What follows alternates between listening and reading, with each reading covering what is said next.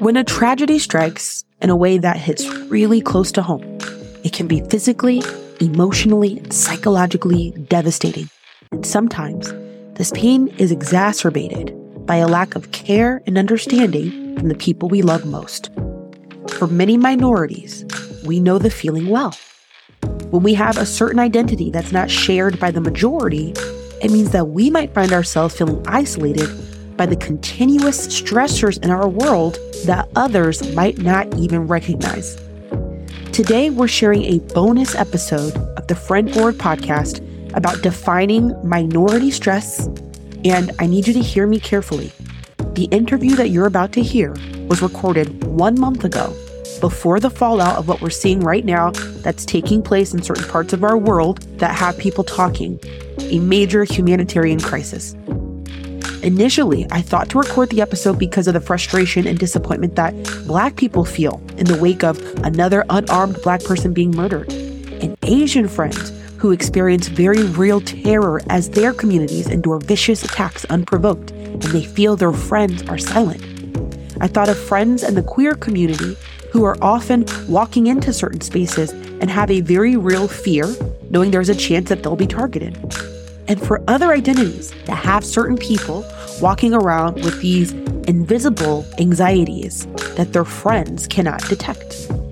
Recently, there is a humanitarian crisis where we are seeing pictures and videos that showcase the kind of evil that only nightmares are made of. Right now, no matter who you are, you likely have friends or social connections in your life with people who are connected in a personal way to these events. You might have friends in your life who are terrified right now that their families are among those who are being innocently persecuted. You might have friends in your life right now who are frustrated that their people have been oppressed for years and haven't received the coverage and media attention that they feel they are due. You might have friends in your life right now who fear that their own families will be targeted here in the States. You might have friends who have spoken up publicly on their views on this issue and are suffering very real consequences. You have friends who have families who are angry that their governments are making decisions that have them caught in the crosshairs.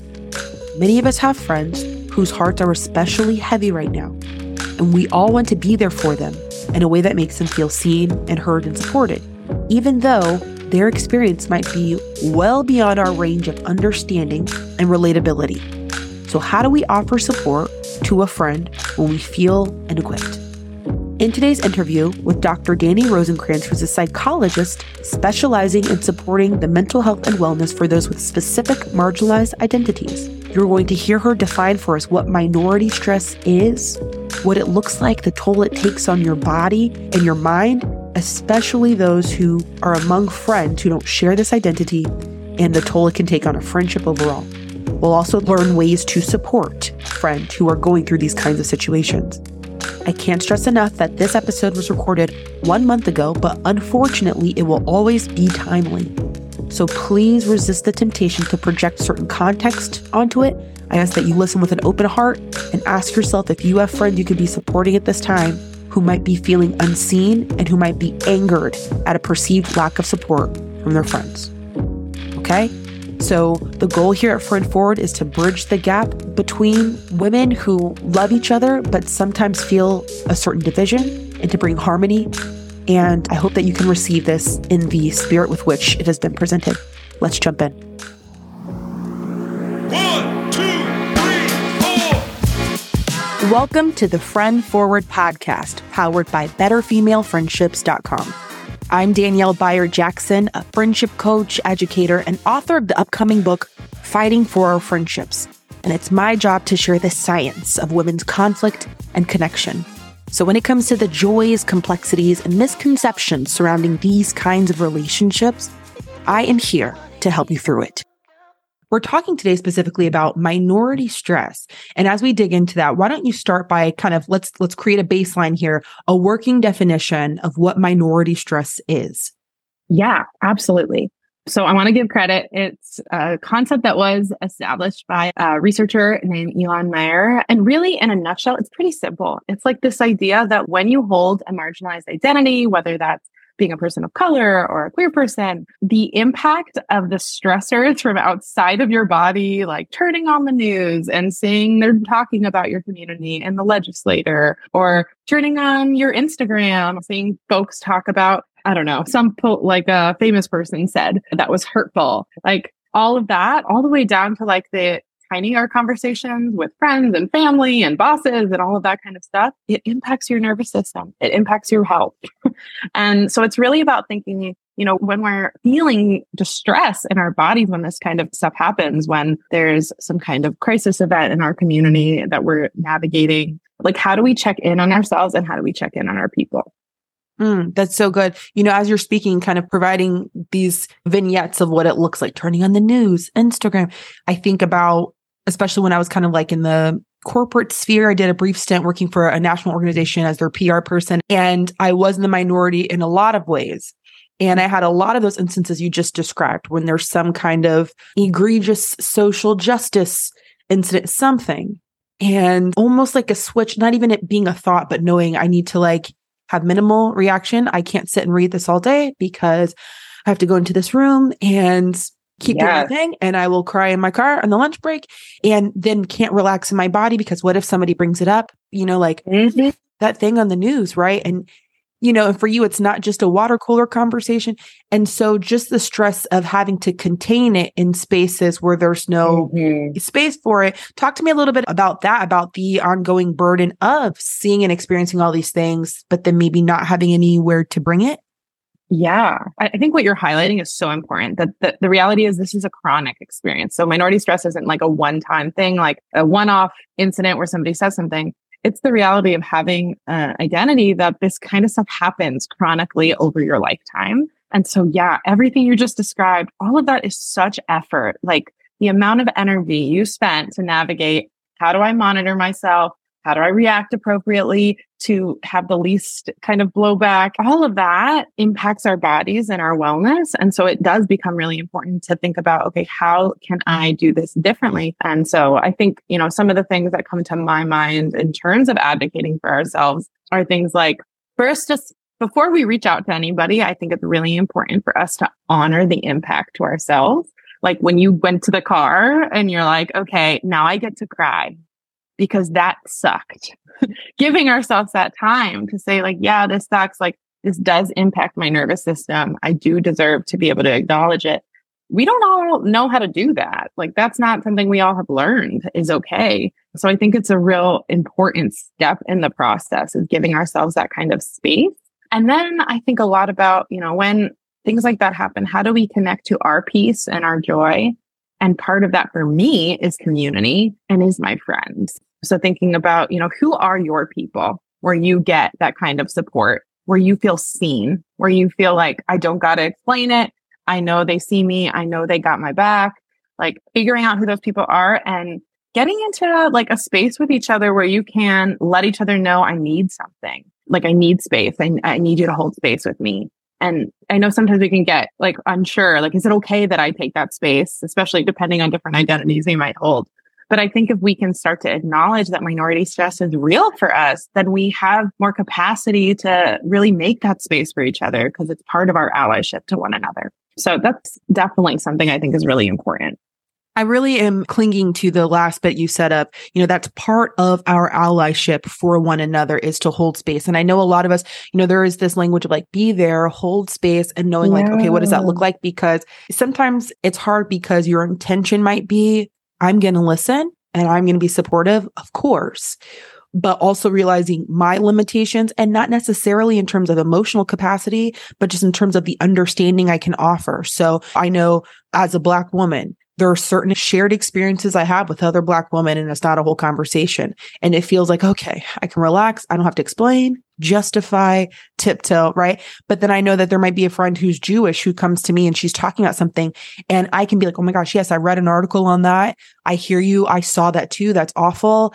But there's only so much I can do, so much I can affirm until she probably needs to go to a space with like-minded people who have a shared experience, who can say, it's just different. And so can you talk a little bit about striking that balance of the friends who are supportive and then the friends who offer community that affirms a certain identity? Because I feel like it's fluffy to say, just find friends who support you. It doesn't matter. Just find friends. Yeah, no, I think you're right. About, how critical it is to have those specific audiences. Yeah, I think to me, some of it is we get caught up a little bit sometimes just as humans in wanting to say the perfect thing or the right thing to support each other. So one of the tricks that I like to use is when you're with someone, part of deep listening and active listening to me is learning how to, you can attend to the details you want to attend and be able to reflect back what you're hearing. But I think the most important piece is attending to the feeling. And that way, yes, you as a Black woman might not have had the same experiences that I might have had with anti-Semitism, but that feeling of feeling powerless, of feeling unsafe. And so, yes, there's some nuance there. Absolutely. That is very real, that I can get a different kind of experience potentially with someone who is a Jewish person. But I think there's also so much power in that healing of being with people who don't necessarily always share that identity, but we can connect over that emotion. And it's this pathway to each other to be able to really be with each other in this really human way. And we can learn from each other's communities in that way too, that I think is really powerful. I also think one of the challenges I sometimes see too is that we have these ideas that these communities are silos, but I know that there are Jewish Black folks in my community, and there are queer Black folks in your community, and all of that, we can be there for each other in that diversity too. But sometimes we kind of get that anxiety of I can't be enough. I'm worried that I can't be enough. But another piece of that too is you mentioned, I want to have something I could say, I read something or I did something. I think it's actually a lot more powerful to just be with the emotion and reflect back what you're hearing than it is to have to move into problem solving mode or to have to bring something in. You do not need to be an expert on your friend's experience. It is so much more powerful to just be a human with them and say, I hear the words that you're saying. And if I were to say 3 kind of steps to kind of be in there in these kind of moments, I think one that I want you to think about is really deep present listening, where you are listening for those emotions. Again, taking off the pressure to have a solution or to have an article or research that you can bring in, just be there, listen to the pain. And then the second thing is see and acknowledge the hurt that they're saying, verbalize that. I see what you're going through. I might not have lived it myself in the exact same way, but I see you. I see you're hurting. I see the impact of this oppression on you. And I hate this for you, and it sucks. I am just with you in that. I've had so many clients I've gotten on the phone with who were talking about what's happened, and I'll say that sucks. And they're like, thank you. No one said that to me. And it's so simple, right? To just be that really sucks that happened. You deserve so much better. So I think that's the second piece. And then third, I think resourcing support can be a really powerful way that we can use our inner resources, our community connections to help people. So that to me looks like one, just saying I got you, I'm going to be there, but also honoring, you mentioned this a little bit, your own boundaries too. And part of honoring our boundaries of our capacity can also look like saying I want to normalize therapy. I want to normalize other kinds of resources and support. That's why community is so powerful, because we don't have to be the only ones there. But if we can help resource and connect while also honoring their boundaries too of do they want other people to know or different things like that? But I think being an offering of I have resources I'd be happy to share and connect with you. And actually on that vein, I think one of the most powerful things I see community do for people, especially friends, and I can do this as well, is if somebody does need therapy support, helping them find the resources, helping them get down to a list of a few people they could choose from. When they are in that emotional state of feeling overwhelmed, it can feel really, really hard to read a bunch of profiles and pick the right person. But I think that's another thing friends can do if the person wants that kind of support. Yeah, this is so good. You're giving us permission to not have to say the right thing. And I have seen where the pressure whether it's self-imposed or external, to say the right thing can sometimes immobilize us completely. We don't call back. We don't text. We are changing the subject because we are ill-equipped, not for lack of care. I don't know how to console you or, so I think it's really great that you're speaking to giving yourself permission to not have to find the right comforting words and instead just to acknowledge how this person feels, which I know we can all do. So thank you for that tip about, okay, don't get caught in the details. What is this person feeling? Powerless, afraid. I know what that feels like. And how can I acknowledge it? It's so good. A couple months ago, I made a newish friend. Okay. She is white.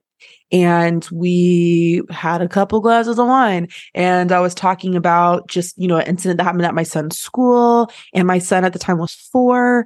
And I just was like, I can't believe this is starting already. Like he's only 4. And I saw this thing happen through the window with the teacher and him. And it just made me so mad. And a part of my body was not able to relax because I thought, here's like, what's she going to say? Yeah. Here's the moment where, especially for Black people or people of various identities where you're like, how is this person going to respond? And what does it reveal about them? And what does it reveal about our capacity as friends? Because if you say something crazy, I'm sorry. And she paused and she just said, oh, and I will never know what that feels like. And I'd be mad too, but I will never know what that feels like. And that I remember that being enough because I have been in a similar situation with the white woman. She wasn't a friend, but a colleague. And she went into, yeah, no, I know what you mean because like I have a daughter, and so girls experience the same thing as gender minorities. And I can appreciate that she was trying to find common ground, but it also felt minimizing, So I'm recalling as you're talking, being on the side of the person sharing how helpful it is to just have a person acknowledge. And so that part specifically is really resonating with me. Yeah, that is such a beautiful offering she gave you of just holding space. I see you. I don't fully see it in my own body and experience, and I probably never will because of my privileges. But God, that sounds so hard. And I think those are the kind of gifts we can give each other, holding that nuance of I can connect to that emotion. That exact lived experience might not be something I will have to navigate or have not navigated. It also you just made me think about when we think about intimacy building and friendship, minority stress is a part of that. That moment that you described was stressful. I'm about to share this vulnerable human part of myself as a marginalized human. And I don't know if this person is going to be there for me and catch me in taking this jump. Yeah.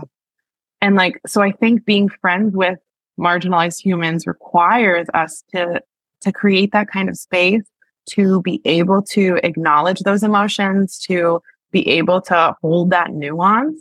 And again, she didn't go into talking about I got a map on a story or here's an article or here's a tool.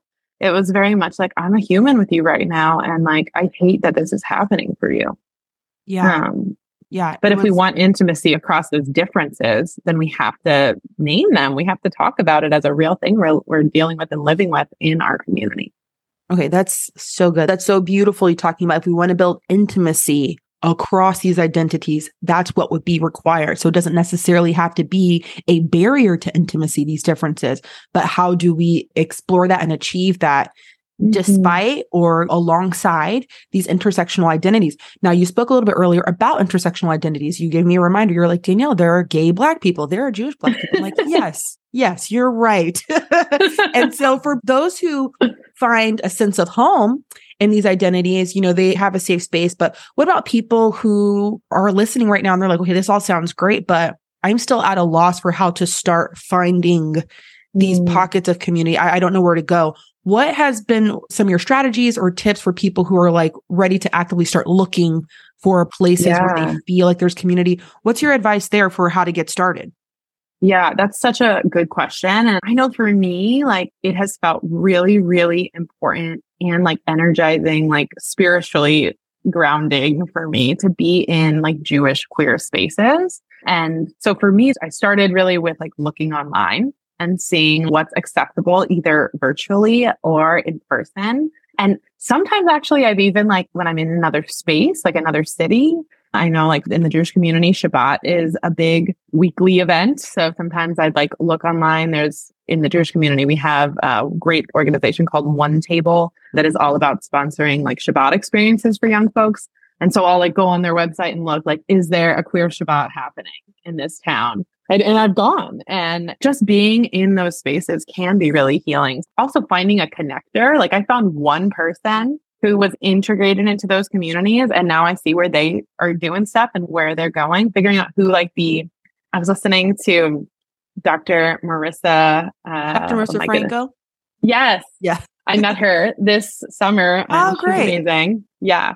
And I was listening to her work, and she was talking about like igniters.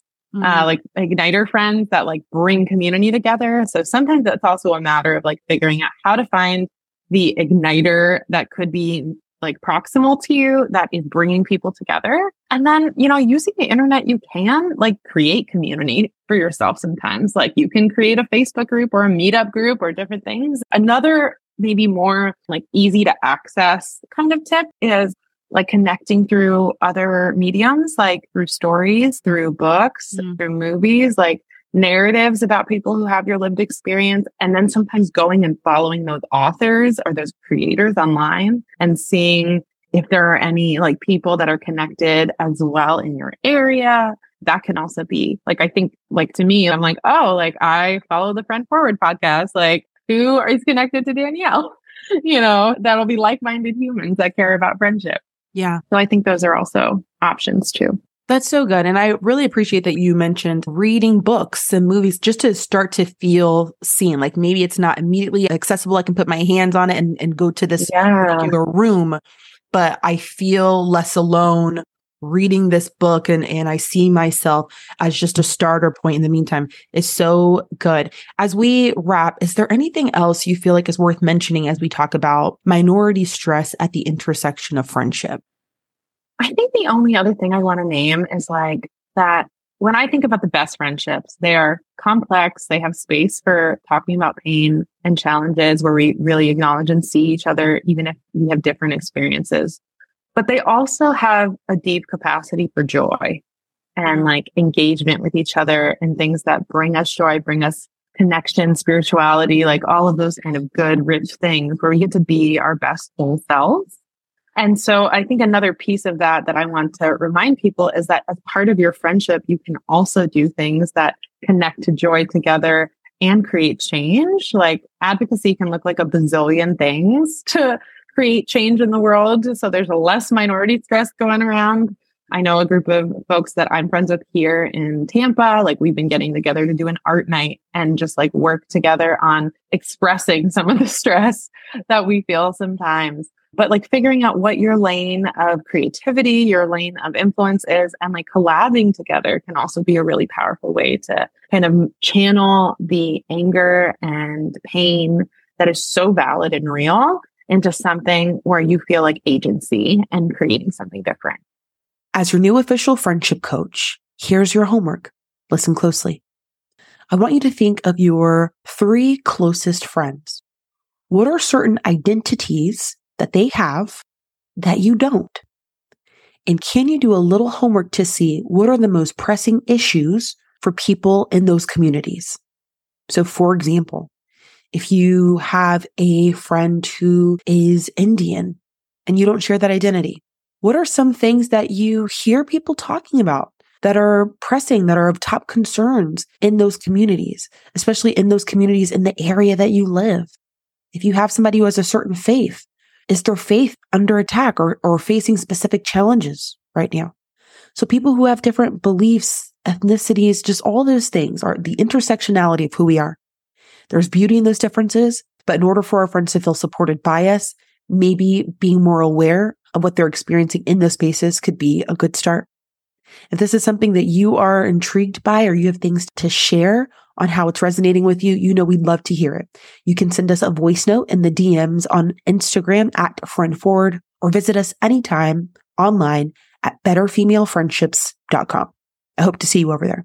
Until then, you know that I'll be right here rooting for you always on your ongoing journey toward better female friendships. Until next time.